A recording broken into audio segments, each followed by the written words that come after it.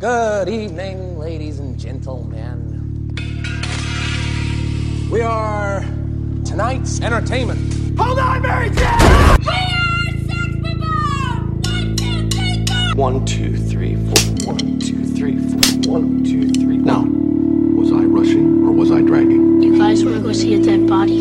I know Kung Fu. Do it. Get away from her, you bitch! What's in the fucking box? Hold on to your butts. As far back as I can remember, I always wanted to be a gangster.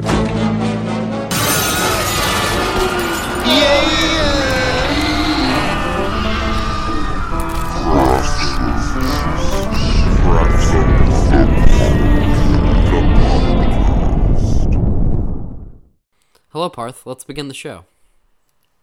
Hey, Trent. How you doing? What have you been eating? Good. Nice to see you, by the way. You're looking well. I just made some Trader Joe's latkes in the toaster, and then I made a smoothie that didn't taste very good. But what'd you have? Just before starting this call, I had a leftover taco from Chipotle. You really at Chipotle you go for the taco option? I generally go for a burrito, but yeah. Sophia and I were feeling feisty and ordered tacos. What's the verdict on the Chipotle taco? Did they give you three of them? They gave me 3. I used to always get tacos because I like tacos a lot, but I think burritos are generally just easier to manage, and you know, it's less messy. I sort of feel like a burrito is like the adult version of a taco, but I've oscillated between the bowl and the burrito because the bowl is interesting because then you can eat it with the bag of chips, but then you have to buy the bag of chips, or you can have chips at home. Yeah, that's true. Parth, did we or did we not like angrily talk about the Indiana Jones franchise for say 15 minutes right before starting this call? And could it or could it not affect how we treat each other over the next 45 minutes? There's not no chance, is how I'll put it.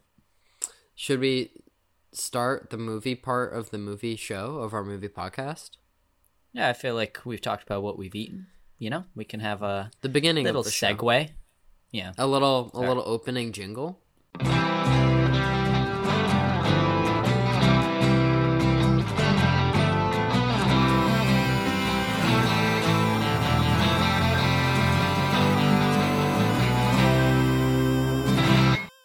Little intro that we should cue.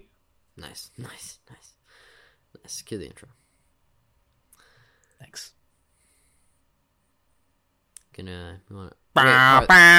Oh, sorry, that's my bad. Parth, can I say something off the record? One small step for man. One giant leap for mankind. All right. Oh, sorry. That's my bad. That was just... Anyways. Was that Gollum? It was a mixture of Gollum and Jar Jar, I think. Really? Yeah, no, I heard the Jar Jar under... It was a little bit like... Yeah, no, I heard it. a big doodle. You know? You're killing me, Parth. Okay, let's do the show now. Welcome back to Craft Services, where we talk about the movies. Each week we talk about a film and hopefully have a crew member of that film to talk with us about their experience working on the picture. Last week. Last week. Who did we have on? Who did we have? Oh. Wait, we had Let's say it together on 3. In unison? Yeah. With the title 3. And their name? Let's just do the name, because we, you know? Yep. 3, 2, 1. Bruce Curtis. And he was the production designer of the film. This week's film, Apollo 10.5, which you can find on Netflix, the streaming service. You may have it. Trent is editing this episode, as he does most of the discussion episodes on the show. So Trent, can you make us saying the name, can you edit that to sound like we were more together than we were in reality? Through the magic of editing, perhaps. The fans, by this point, will be able to tell whether or not I did that. Bruce Curtis. Bruce Curtis. So who's to say? But Parth, is Netflix going downhill fast? There's definitely it's in a state of turmoil right now. Isn't that shocking? If you asked me 2 years ago, I'd be like, Netflix is going to be a dominant force for the rest of our lives. It's not that shocking. It seems to have a company trajectory of what happens to any company that ends up becoming too big. Is it because they're raising the price, or are they raising the price because they got too big and now people are turned off and leaving? I mean, I think it's a combination of a lot of things. I think that raising the price doesn't help, but it's also the problem is actually there's a book that I can't remember the name of, but it's about the creation of DreamWorks. And it reminds me a lot about that, which is the problem is Netflix's whole methodology of creating content was that they would give a whole lot of money to a whole lot of creators and just say, go do your thing. We won't give you notes. You'll be able to do what you want. It can be however long you want it to be. It can be however short you want it to be. Just make good stuff and it will be good.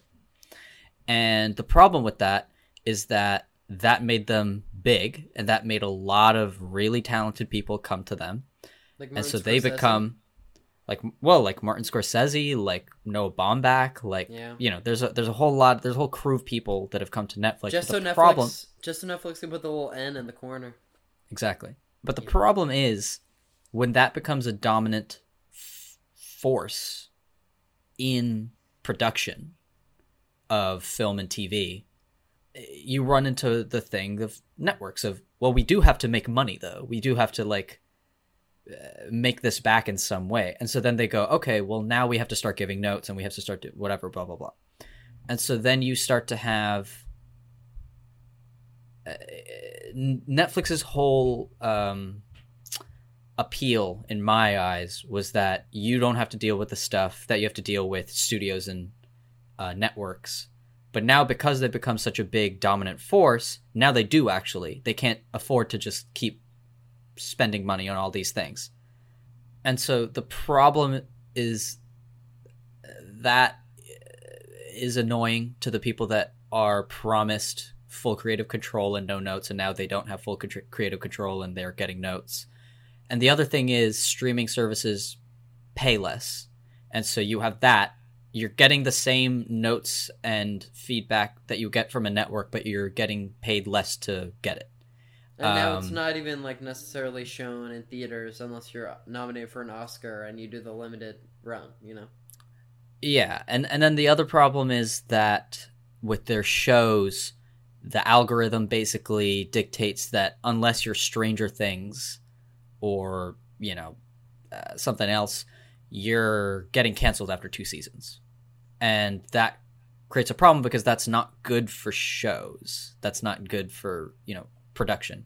And so I think that creators being a little ticked off, the price is going up, and the fact that it's a big company and that stock prices are flaky and will always go up or down, and nothing is forever.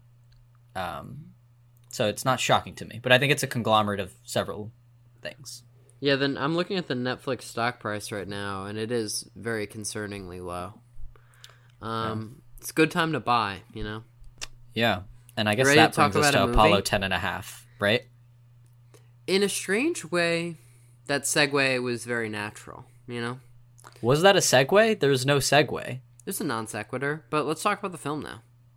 Yeah. Wait, well, Parth, whose week is it to describe it, I think maybe mine. We've had guests the last few days, you know what I mean? Parth? Step up.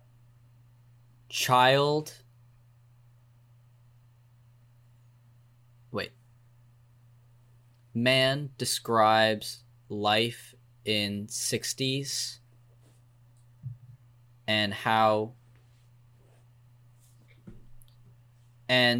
he goes to space. Him going to space being sort of an afterthought kind of speaks to the film a little bit. Yeah. But But Trent, give us the real synopsis. The real synopsis, as it reads, is a coming-of-age story set in the suburbs of Houston A coming-of-age story set in the suburbs of Houston, Texas, in the summer of 1969, centered around the historic Apollo 11 moon landing. And the box office and the budget are both not assessed, according to our document. No box office because it was straight to Netflix release, and no budget because it hasn't been out for that long. Parth put it in when I entered the document. It said that the budget was $23,000, and I was very confused, especially when he was like, "Wait, that is the budget." And because I assumed that it would be small, but even I was like, "Well, that's 23,000. That's pretty small." But I thought like I don't know, maybe they like a bunch of the cast just did it as a favor. I was like, like rotoscoping can't be that cheap, but also you have to pay Jack Black probably more than $23,000.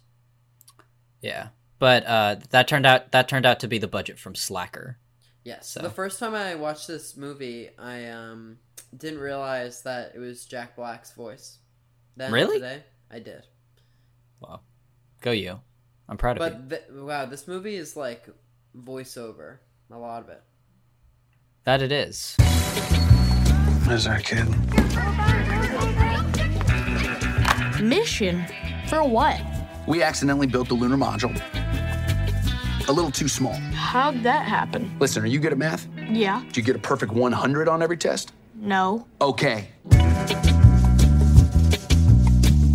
We need a kid like you to test this accidentally smaller version on the lunar surface and soon. Stan, you're our only hope. Okay. Great. Let's forget about all this for now. We'll come back to this part later. First, let me tell you about life back then. Living in the Houston area in the late 60s, it was a great time and place to be a kid. Awesome! But the world was changing, and so was how we saw ourselves in it. Right on. Mom, is that one a hippie? Yeah, that's a hippie. How about that one? No, his hair's not long enough. But he's wearing bell bottoms. Okay, that's a hippie. I think I like hippies.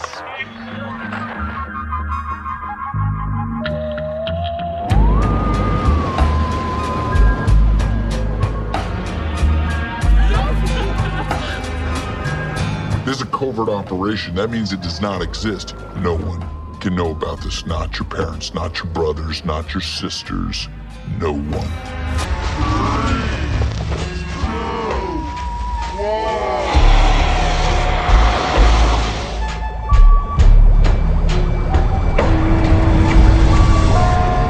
T-minus 60 seconds and counting. Mission sequence start. Should I get into the production history? Sure. This week, the production history and fun facts are pretty short because there's not that much written about this movie. Not yet. Give it time, guys.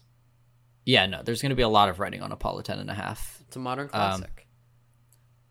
So Richard Linklater originally got the idea for the film in 2004, and in February 2018, it was announced that he would direct the film from a screenplay that he wrote. Principal photography began February 2020 at Robert Rodriguez's Troublemaker Studios in Austin, Texas, and wrapped in March 2020. In July 2020, it was announced that Glenn Powell, Jack Black, Zachary Levi, Josh Wiggins, Milo Coy, Lee Eddy, Bill Wise, Natalie Lamoro, Jessica Bryn Cohen, Sam Chipman, and Danielle Guilbot, sorry about that, I don't think that's right, had joined the cast. Family. Yeah. It was also announced that Netflix was distributing the film. Richard Linklater said that he had originally planned to create the film in live action, but later decided to go with an animation style influenced by Saturday morning cartoons. Parth, would you rather have the live action version or rotoscope? I think rotoscope. Me too. As we'll discuss later, when it comes to some things, just rotoscoping anything kind of makes it more interesting. 1960s Houston, Texas home videos were used for research. Some were also included in the film. Linklater spent much of his time editing the film during COVID-19. Linklater also spent most of his time editing the film during the COVID-19 pandemic. Parts of the filming were done in front of a green screen, and everything the characters did not interact with or touch was animated in post-production. You can hear more about that in our episode from, actually not last week, 2 weeks ago, because we took a break. Because, Parth, our reasoning? Well... That's an interesting question. Well, we had an interview that was planned, and that would have gotten us the episode for the week you're hearing right now, but that interview got moved, and so we were tired, and so we were like, let's postpone so that we have time. Yeah, I thought you were just gonna say we were tired, because that was sort of my motivation. You were tired and stuff. You were tired and didn't want to record, but I would have pushed for us to record had we had another interview in the bag, but we did not. And lastly, the technique used in this film for rotoscoping is similar to what Linklater used in his film Waking Life and A Scanner Darkly. I haven't seen Waking Life. Facts. 2001. Is it good? I have seen A Scanner Darkly in class. I haven't seen Waking Life, but it interests me solely because there's a small... I think it's a collection of short... Like it's a vignettes? Anthology film. Oh, cool. And one of the sequences is with the characters from the Before trilogy. Really? It's them in bed talking together. And wait, that's was crazy. Yeah, and is it was the canon? only... No. Well, because it wouldn't make sense given what happens in Sunset and Midnight. Yeah, so it takes place in between 1 and 2.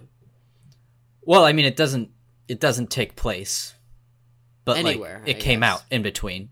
Yeah. Yeah. Richard Linklater has said that that's a dream sequence or something, like in one of their heads, I guess. So you want to hear the fun facts? Yeah, Trent. There's literally nothing else I would like to hear. Yeah, there's only 2 of them. Jack Black's mother, Judith Love Cohen, helped develop the abort guidance system, which ultimately helped get Apollo 13 back to Earth. Wow, cool. What a personal connection. The 2 NASA officials who run Stan's flight training are named Bostick and Krantz after NASA engineers. After NASA engineers Jerry Bostick and Gene Krantz. Dope. Let's move on to the one-star reviews, which this week are from Letterboxd.com. Because usually we do Amazon reviews on DVDs purchased, but there are no DVDs of this. And this is not an Amazon film. Well, there won't be DVDs. No. Do they not make Blu-rays of Netflix movies? Is that counterintuitive? Not usually. I mean, some get the ability to, but most don't. The only cases I can think where it's like, sometimes if they're a co-production with another studio or something, then they end up getting Blu-ray releases. Or if you're Martin Scorsese and you make The Irishman, you get a Criterion Collection Blu-ray. Also, let it be known that on Letterboxd you can give a half star, and so some of these are 1 star and some of these are 1/2 star. Well, only one is a half star, and I only put it in there because I thought it was funny. Okay. I'm ready to begin. Give us one. This first one is by... It's got a long name, but it's very French. Sure. He's a picture of a person that also seems very French, so perhaps they're from France. Trent, try to say his name. This will be a good challenge. There are a lot of accent marks and a hyphen, but Etienne, Filian, Suave, or Suave. I think it'd be Suave. But he says, "We get it, Dick," as in Richard Linklater. You liked your childhood. Yeah. Because I mean, apt given this movie would be like, if I told you like Parth, just make a movie about your childhood, and you just like did it, you know? Yeah. This next one is by Gratitude1, and he says, "Real boomer shit," which, yeah, I would agree. Parth, what are we? We're Gen Z. Is that good? Do we have a reputation? Of being annoying, but what new generation doesn't? What are children now called? I think it's undetermined. Well, I think we've done the whole... I think all it's the letters? We're doing alpha next. Are we in now? Wait, the internet's about to tell us. Wait, it says... Wait, Gen A, I think it's the new one, but yeah, Gen Z goes up to 2012. Well, it's Generation Alpha. Like, they're doing the Greek alphabet. So the next will be betas? Tough beat. Yes. Tough. Yeah. Tough beat. Cool. Well... We watched this movie. Well, wait, Trent. You've glossed over the best one. Is this... Shall I say it? It has the least to do with the film, but sure. No, but I think that's great. So this is a half-star review. It has the most likes, though. 12. Yeah. Well, the first review has no likes. The second review has 2 likes, and this one has 12 likes. So, Yeah. This is by Smithy Will, and they have a Will Smith smiling profile photo. Yeah. Do you think this is the real Will Smith? Or it very well might be. Sure. No, I think this is the real guy. And it reads, Will Smith was on the moon. And it's funny because the picture of him on a white background kind of looks like him on the moon. His face, blown up on the moon. Like Will Smith is the man on the moon. Yeah. I was thinking while watching this movie, I was like, if I had the opportunity to go to the moon, would I accept it? And I was like, first I was like, no. And then I watched a video of the Challenger explosion, and I was like, yeah, I don't want that to happen. And then the movie continued, and they went to the moon, and only 12 people ever have gone to the moon. And I was like, maybe that would be really cool. And I don't think I'm going to get to go to the moon anytime soon. But if I had the opportunity, I think it would be wrong to say no. The thing is, I would take the opportunity because I think at this point, with the way technology has evolved, there's way less of a shot that, like, someone dies. Mm-hmm. The only thing is that, like, astronauts are, like, the craziest rock stars. Like, they have to be super smart. You're the 1% of the 1%. Fit. Yes. Which is like a hard combination, you know? Yeah. Like, you have to be, and you have to, like, be cool. Because, like, you have to go and do, like, media appearances. Because they're going to put you on TV. And you're saying we're not big enough, strong enough, cool enough, or smart enough to go to the moon? I'll tell you what we are. We're 2 men hosting a podcast about film. Now that there's all the press, like, when Jeff Bezos goes to space, it's, like, not cool. Because it's, like, waste of money, waste of resources. Yeah. And to get to the moon in the first place, to do it once, is really dope. But now, after the fact, I kind of understand if people were like, we did that already, now it's just a waste. Like, I think, like, the next thing that would be cool would be Mars. But, like... Yeah, to send someone to Mars, because we only have the Mars rover. But the Mars rover, like, seems like a pretty cool guy. Like, you could grab a beer with the Mars rover. Yeah, no, definitely, bro. I mean, I think when I was a kid, like, my life's ambition was to be an astronaut. Wow. I went to the Kennedy Space Center when I was 3, and I loved it. Uh-huh. And I became obsessed with space movies and space documentaries.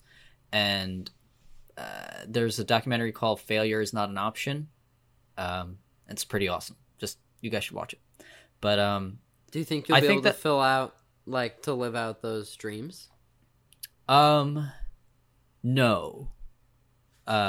We'll see if climate change doesn't take us all. Yeah, I thought you were going to say that with climate change, there, like, as in what, you think we're going to go... I think an effort to go to another planet is, like, idiotic. Because we should just, like, try to save this while we got it. Trent fucking hates Interstellar. So that we don't have to make an escape plan. Well, no, I mean, like, the smartest and cheapest decision is to invest in, like, planet-saving... Well, not really saving the planet, but us saving technologies, like cheaper energy and clean energy and that whole stuff. And that is the best option, but we're not going to do it. Wanna know what I found major reassurance in, though? What's that? Like, even if our generation, like, sees the downfall of humanity, like, I'm like, oh, you know how when you think about, like, mass extinctions, you're like, all the giraffes and the polar bears are gonna be dead. And then, like, after they're dead, and then it's, like, gonna be humans.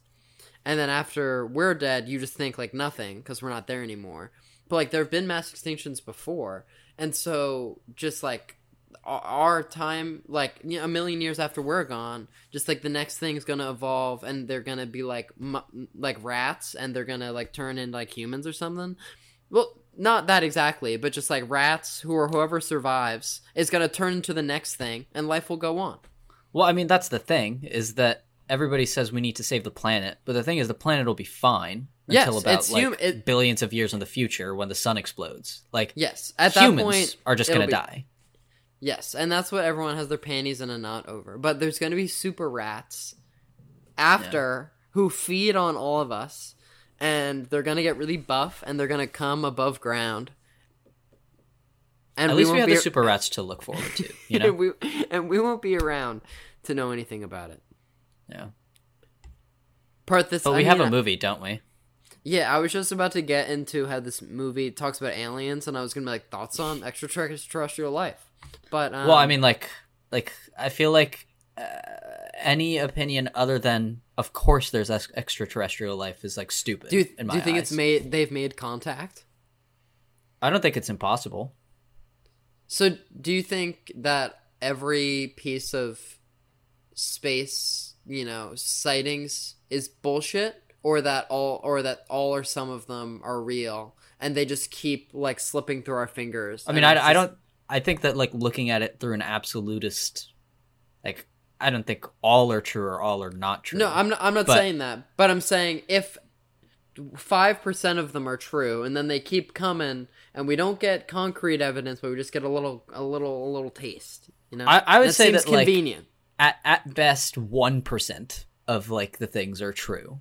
I think that like we probably haven't had much, but I don't think. I mean, just on I feel like knowing how big the universe is, I feel like it's ridiculous to think that there isn't some form of extraterrestrial life. It's just difficult to like think of like, would it even be something that we could like comprehend?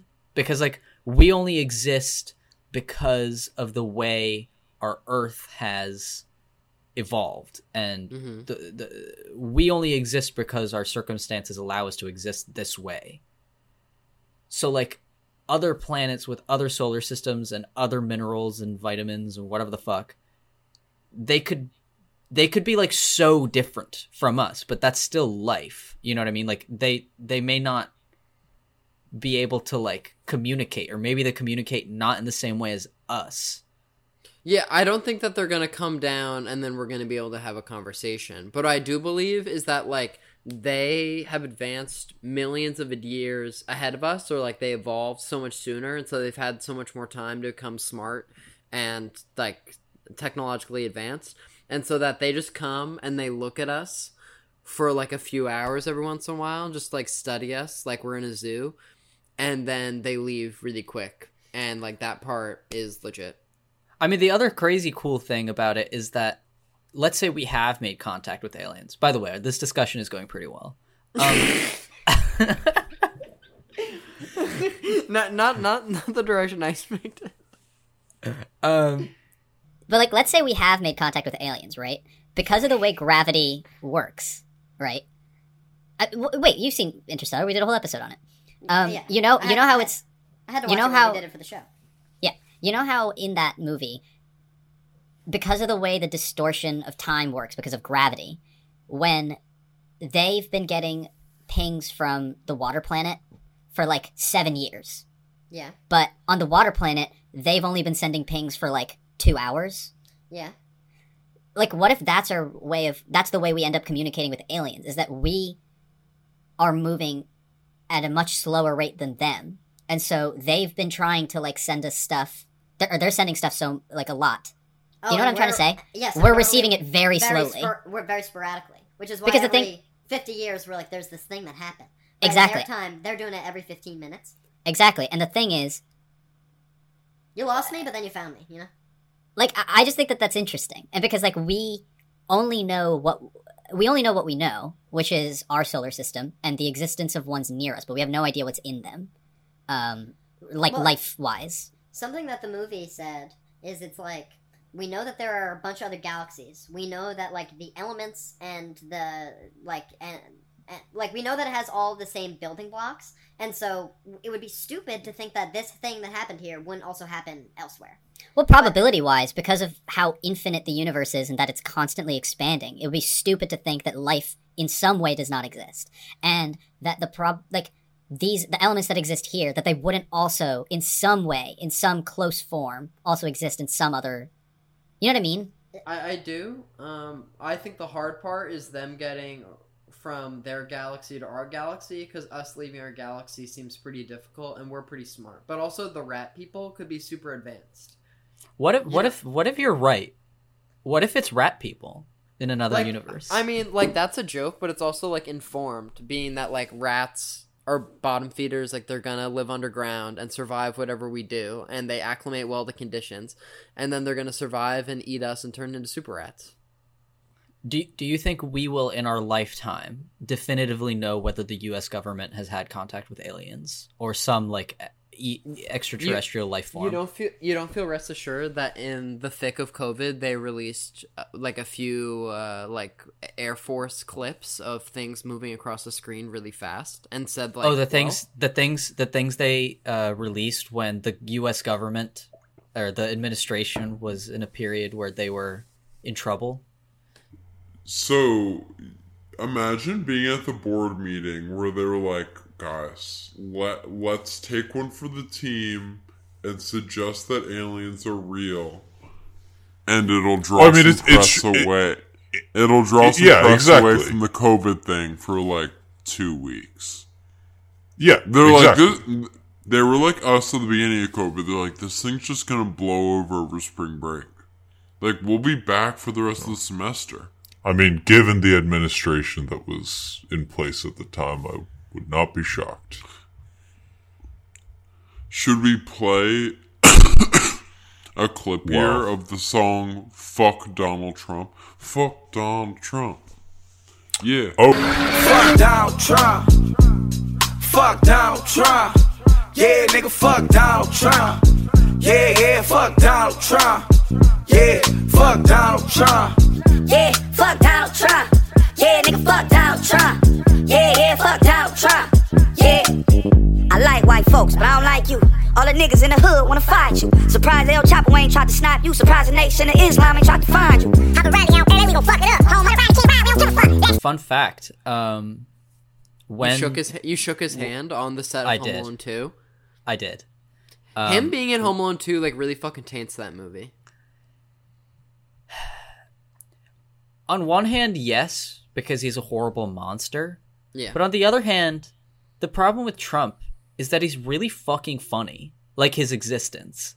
And him being the president of the United States, the leader of the free world.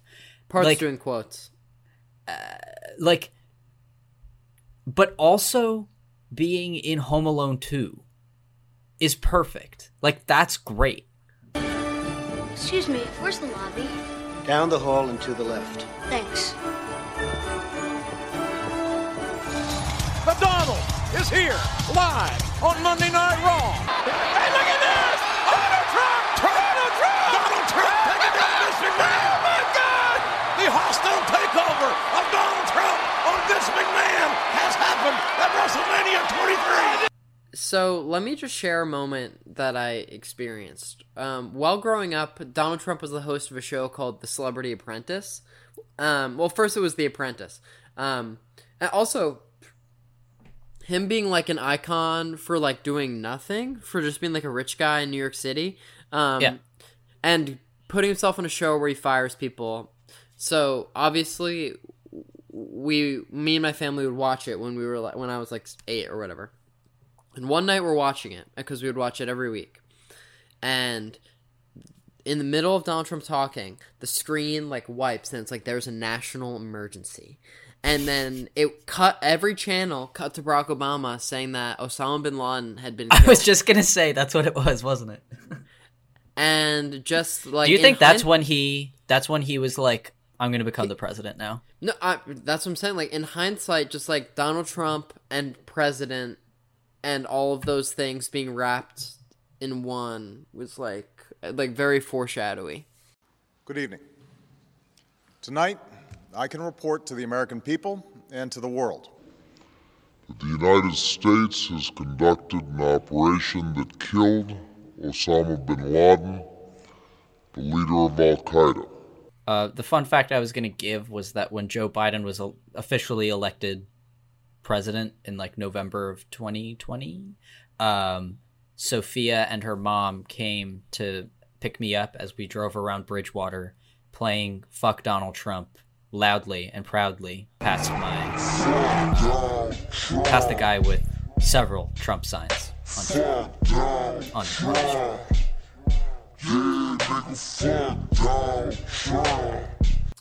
And Parth, where were you during the Kennedy assassination?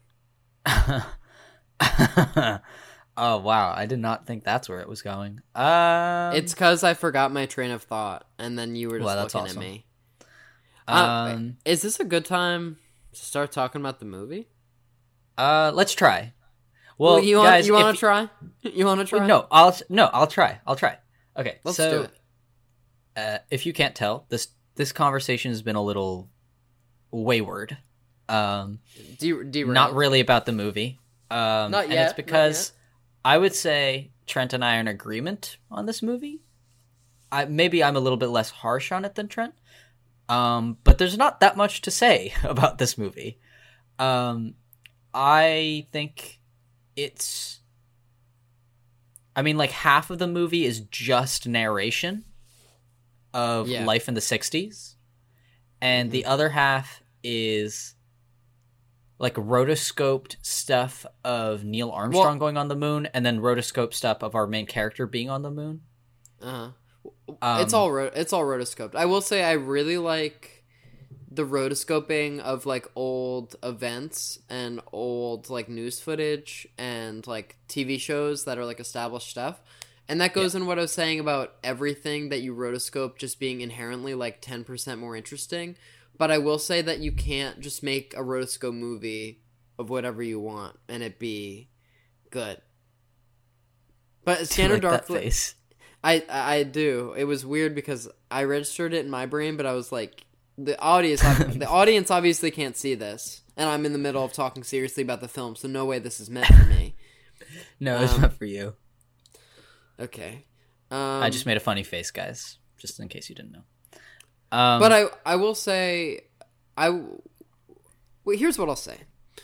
For the interview, I watched like X percentage of the movie. And in my brain, I was like, I think I only got like 50% the way through. Because I just like clocked so few things as occurring. And then I watched it again today.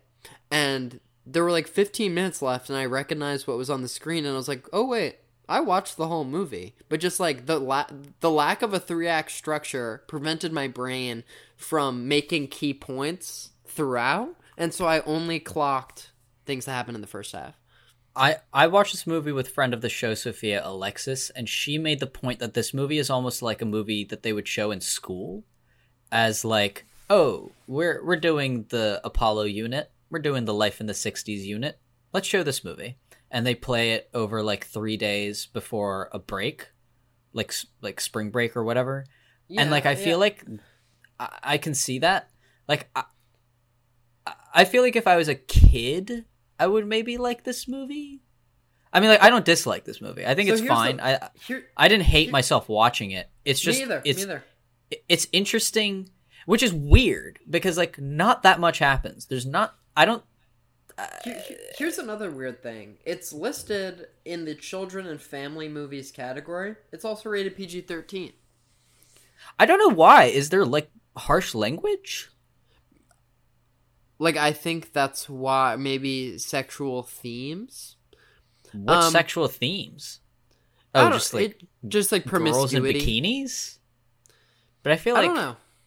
But I was like, this is definitely like could be a kids movie. But it's PG-13. Yeah. It's a little bit like The Matrix being rated R. I don't really know why it's rated R. So, do you know how this whole movie was like, and then we'd play baseball, And the trick with playing baseball is, here's this really specific thing. And then we'd go get snow cones. And here's a detail about how we'd get the snow cones. And here's the methodology of how we'd get the money to pay for the snow cones. And when I hit a single in baseball, I really called it this. And here's all the vocabulary. And here's all the shows that were popular during the time. And board games, you know? Yeah. So, in, like, Dazed and Confused, where you, like, have a story and you're moving it along, and you have a character, and in the middle of conversation, they tell you about something very specific, and they're like, here's this trick to how I play this pinball game, and in your human brain, you're like, I can apply that to my life, like, that reminds me of my life. Like, that I like. Like, I like the specificity, but in this, just, like, overflow of that, like, this is all that. You know? Yeah. I mean, I guess that's, like, my one, like, thing with the movie is that it's like, split into two, where, like, the first half is all explanation, and like, the second half... You would think the first note that one would be given was just cross-cut more between them. I feel like the thing is they also set up interesting scenes for the scenes that have voiceover in them, and I would like to see those scenes play out without the voiceover, and it becomes just a little, like, monotonous to keep hearing Jack Black's voice, because he's not, like, talking differently. It's generally the same, like, cadence and, like, intensity, and but so to anyone who hasn't seen the movie, it's like, you know, in every like high school movie where there's like the 10-minute sequence where, like, they first get to high school and they're like, this is where everyone sits and the punks are over here. Exposition dump. But it's the whole first half is that. It's like I clocked it when it started focusing on space, and it was like the 2/3 mark. Yeah. And it's funny because I think it has a funny premise at the beginning where they go, we made our capsule a little too small, so you're going to go to space. And like, I wish that that was like the process of him training to go to space, like what you said, was just cross-cut more with this, like, specific facts about the 60s. But it's like a bizarre choice to have all, like, the first half of the movie is a flashback. When at the end you're watching the Apollo 11 mission and you're seeing, like, Neil Armstrong, but then you're thinking about, like, oh, how he did this first, and that affects how he's reacting now. And I kept waiting for the astronauts to, like, see his footprints on the moon, and for, like, that to link up, and to be like, okay, this isn't, like, not that I thought it was, like, his dream or anything, but I was like, let's connect the history and this story. Like, let's do the Once Upon a Hollywood thing, where you have the established history, and now you're pivoting it, and you're having your fictional characters interact with that. And I felt like it should, like, that was a missed opportunity. Like, for the astronauts to see his footprints and be like, what the hell? Yeah, you'll get no argument from me. We said this before we did this call, like, a week ago or something, where we were like, this is going to be a more chilled out discussion because there's not that much to discuss. Because I feel like the movie is exactly what it's trying to be. I just don't know that what it's trying to be is something that I would want to watch. Like, I'm sure more than like once. I'm sure that Richard Linklater is fucking psyched with how this came out, because it just, like, I mean, it's visually great. Like, it looks cool, but also it just, like, you're, like, write what you know, but, like, you shouldn't, like, it's like, I kind of, like, don't, like, it would be weird for, like, any director to do, like, an autobiography, like, narrative film about themselves as a child. I know that in more ways than one, like, that people make movies about their childhood, but this is pretty, like, on the nose, and a little, like, you're almost become biased at a certain point, because you're like, everything I like is awesome, because everyone thinks that everything that they like is awesome because they like it. But you can't just, like, show us all the stuff you like and be like, here's a PowerPoint presentation of my childhood. That's the thing, is that it's a PowerPoint presentation. It's not like you can do all the things I mean, that's what to a certain extent Once Upon a Time in Hollywood is for Tarantino, is just like this era that he lived in, that he loves very deeply from his childhood, and now he gets to recreate it and show it, but it's done in the service of I think it's something. done in a way of breaking new ground. Where it's fun to watch 2001: A Space Odyssey animated on screen, but I'm like, it's weird that this movie is just showing us like several 30-second clips of other movies and TV show. And like, do you know, in the part where he's like, oh, and there are all these great popular TV shows. And then he's like, and then there are the TV shows that got canceled after one season, but I still remember them. And here are the synopses for 3 different shows you've never heard of and you'll never hear of again. And they're all kind of about space or monsters, so they're loosely connected enough to talk about. Yeah. It's... you saying it's like a PowerPoint presentation is really unlocking something in my mind, because that's really what this is. Like other than the bits where he's on the moon, which are like the few scenes where it's like new stuff. Other than that, it's literally all just Jack Black talking or Richard Linklater through Jack Black's voice, just talking about what life was like. Information that he could have put in a PowerPoint. Do you know, like, in class, when we're, like, going around and, like, everyone's talking about what movies they've been watching, per se, and someone starts talking, and they're like, oh, yeah, I watched this, new horror movie, and and they say the name, and you've never heard of it, and it's obscure, and you're never going to talk about it again. And then for the remainder of them talking about it, even though, like, you don't know what this thing is, and so you have no reason to judge it, you're just like, I've never heard of it, and so I don't fucking care about you talking about it for the next paragraph. Because that information is going in one ear and out the next. Like, kind of like that. Well, Trent, do you think it's time to enter the ratings gauntlet? Is it? Wait, we haven't talked about... I mean, we've kind of leaped over... Also, can you hear the ice cream truck in the background? Yeah. I can't anymore, though. Cool. We kind of skipped over the what's working, what's not working part of the show. I mean, we kind of said it. I think what's working is the visuals. Like, I think it looks nice. And I think that Richard Linklater has a way with words. Like, even though it's mostly Jack Black talking, I found it relatively engaging for what it was. I think that what's not working is that it just should have been more spliced together or like intercut more frequently. Instead, it kind of feels like a 45-minute exposition dump and then 45 minutes of an exposition dump mixed in with the A story that you knew was going to happen. I kind of just think that they're like, you know, most space movies, you're like, are they going to crash? Is everyone going to be okay? Like, there are just, like, no stakes. Partly because he's telling... Well, I mean, like, that's not really a flaw for me, because I didn't go into this... I don't think that it needs to have the stakes of, is he going to die? Because I don't think that was ever something that was going to happen. No, but you're just like, is the mission going to be successful? He's here. Yes. I guess. I mean, but, like, it's kind of like a different type of movie. I mean, I don't think that it's a flaw that we know that it went okay. I mean, experiencing it with him is kind of the point. I think the problem is that we don't experience it with him enough. Yes, but it's just like any movie where it's like an old man in bed and he's like, I'm going to explain to you how this crazy thing happened. And you're like, that's dope. I'm sure we're going to go on an adventure. But, like, the old man's going to be fine. I never loved that complaint with movies.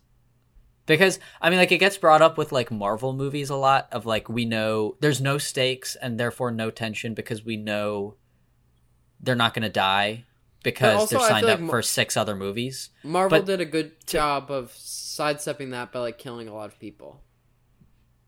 Well, but the thing is, like, I don't think that that's a valid problem with a movie. Because the thing is, like, to me, that it comes down to 2 points. One is nobody goes into a movie like Spider-Man expecting Spider-Man to die. We all pretty much go into, or the Batman, and we think maybe he's going to die in this. We don't think that. We don't expect that. I agree with you that we've never seen a Batman movie where Batman died, so like, why would he suddenly? Well, you can make a case. You can make a case for The Dark Knight Rises, but my point being, there are movies where you don't have that's not an expectation of the movie. And my second point is, if the only stakes that exist are, is this person going to die, then what's the point in rewatching a movie?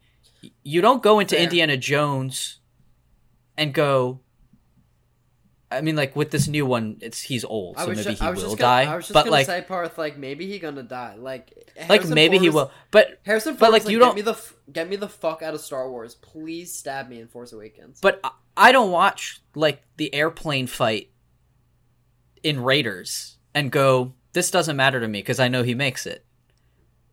The thing is, like, movies are meant to, they should realistically be able to last forever. You should be able to watch it. And I mean, I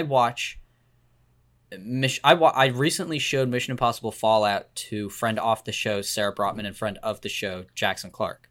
I recently showed it to them, and I've seen that movie more times than I can count. And I still get tense at it because of the way that it's shot, the way that it's written, you know, all that. So I never love there's no stakes because we know this person is going to be fine, because that shouldn't matter. That's just information. What should matter is, how is the story told? How are they presenting it? And is that interesting? And if the answer is yes, then I don't care. And the answer is no, I'll watch a different thing. But that's my perspective. Nice. You want to enter the ratings gauntlet? Now I do, yeah. Wait, is it happening? Well, Parth, so since I'm watching Indiana Jones and the Kingdom of the Crystal Skull, like, when he goes, like, into that town, like, what happens, you know?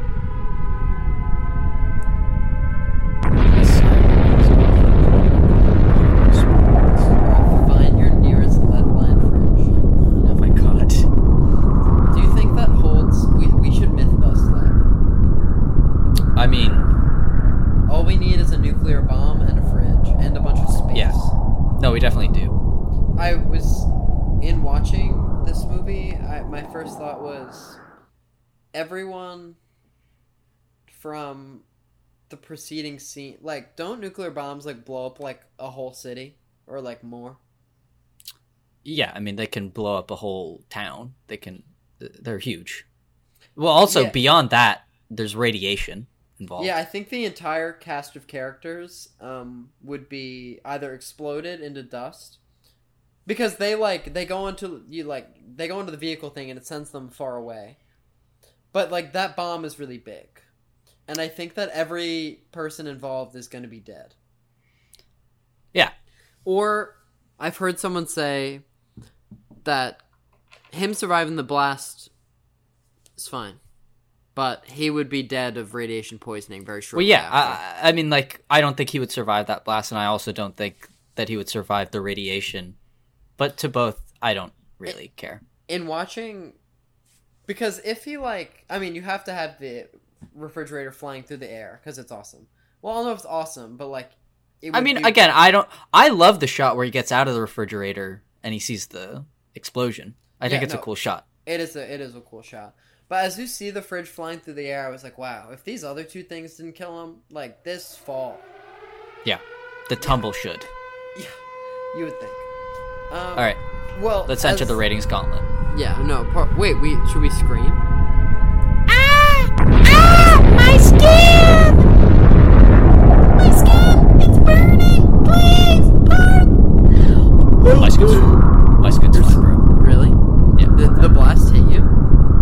No, it hit me. I'm fine, though. SPF. I have this thing called melanin in my skin. Really? My brownness finally saved me, you know? Wow, if nuclear bombs only affected white people, like... that'd be awesome. No, that would be awesome. That would be beneficial to, like, you know, democracy. We would hold all the power in the world. I think we might all be in better hands. Yeah. No, I would feel better knowing that the government of Saudi Arabia was in charge of nuclear weapons, you know? Anyways. The richest nation in the world? Yeah, Saudi Arabia, the richest nation in the world. Wait, that's true. I mean, it's the U.S. But, like, aren't they considered richer than us? No.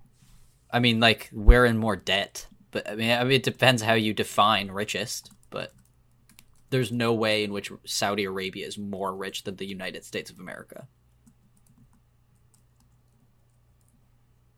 We're about to find out. I mean, it might be, like... It's China. Sure. China is their net worth is $113 trillion. Then it's us at $50 trillion, then Germany, and then France. Well, but net worth is... it's a whole complicated. It's also all fake because we're in so many $1 trillion of debt to other people. Well, yeah. I mean, also, China is only... That's their net worth only because all these other countries have outsourced their production to China because they're cheap. So, it's not... If those countries were to pull out, the net worth of China would drastically decrease. Anyways, shall we finally enter the ratings gauntlet? Yeah, time has really slipped away from us now that we've been recording for an hour, but let's rate the film. Should I go first? You go first? What are we doing? You Parth. Yeah, you go for it. We've talked about the Netflix stock. We've covered a lot of ground today. Rewatchability. I don't think this is very rewatchable. I don't see myself rewatching this unless I have a child and I'm like, yeah, maybe, sure. What's the other one? Rewatchability. Recommend. If you're interested in like either a Richard Linklater movie or in the 60s, I think I would like. Sophia recommended this to her mom who grew up in the 60s, and in that category of person, I would. Because that was your life, you know? Rating, I think like a 5.5. Maybe 6 is fair. Yeah, I can't disagree with anything you said, and at the fear of repeating it, I'm just gonna say, give this like I was going to say a 5 just to be right down the middle, but I'll say a 5.5 in the way of leaning towards positivity. Yeah. Because it's perfectly watchable. And I watched it today, and dare I say, I smoked a little weed before, and it made it... What? Yeah, no, since we're an hour in, to anyone still listening... Trent knows his mom's not listening. No, like, she might have listened to the intro, just to get a little taste. But by this point, only the real G's are sticking around, and it was pretty visually stimulating. Nice. And I was engaged, and I can't say that about all things, but I have a soft spot for Richard Linklater, and he's pretty good at writing words most of the time. Yeah. Well, we still can't say what's coming on next week. Because as of right now, it's not 100% confirmed. But it's really cool, and you should listen to it when it comes out. We have a lot of like really cool stuff like supposedly lined up. Yeah, we have a lot of new releases that hopefully get covered, right? Yeah, a lot of our show's always all over the place in terms of what we're covering, but I scrolled through our recent episodes, and it's a lot of 2022s and 2021s. Like, what's gotten into us? Yeah, we've gone insane. But you should go insane on Apple Podcasts and Spotify, Amazon Music. Give us good reviews, you know? I think if you're hearing this and you don't go to Spotify and give us a 5-star, or Apple Podcasts and give us a 5-star, or your whatever preferred streaming platform and give us a positive review, like, that'd be kind of fucked up. I would agree. Go follow us on Instagram or Twitter. At Craft Services Podcast. Yeah. And I think that's it. Thanks for listening to our ramblings, because this was, I think, our most most not off-topic. on topic. Yeah. But, and it's the first time we got, like, political in any real way. We've said anti-Trump. Yeah, anti-vaxxer things, you know? Sure. We've said so many words over the years, but at this point, I'm sure a lot of them are lost in time. But if you want to hear what I was up to in the thick of COVID, go check out our John Wick 2 episode with trailer composer Richie Kohan. That was a solo interview. That was just Parth, so I wasn't there. But sounds great. Yeah, no, go check that out. One of our better ones. Yeah. All right, Parth. That's it.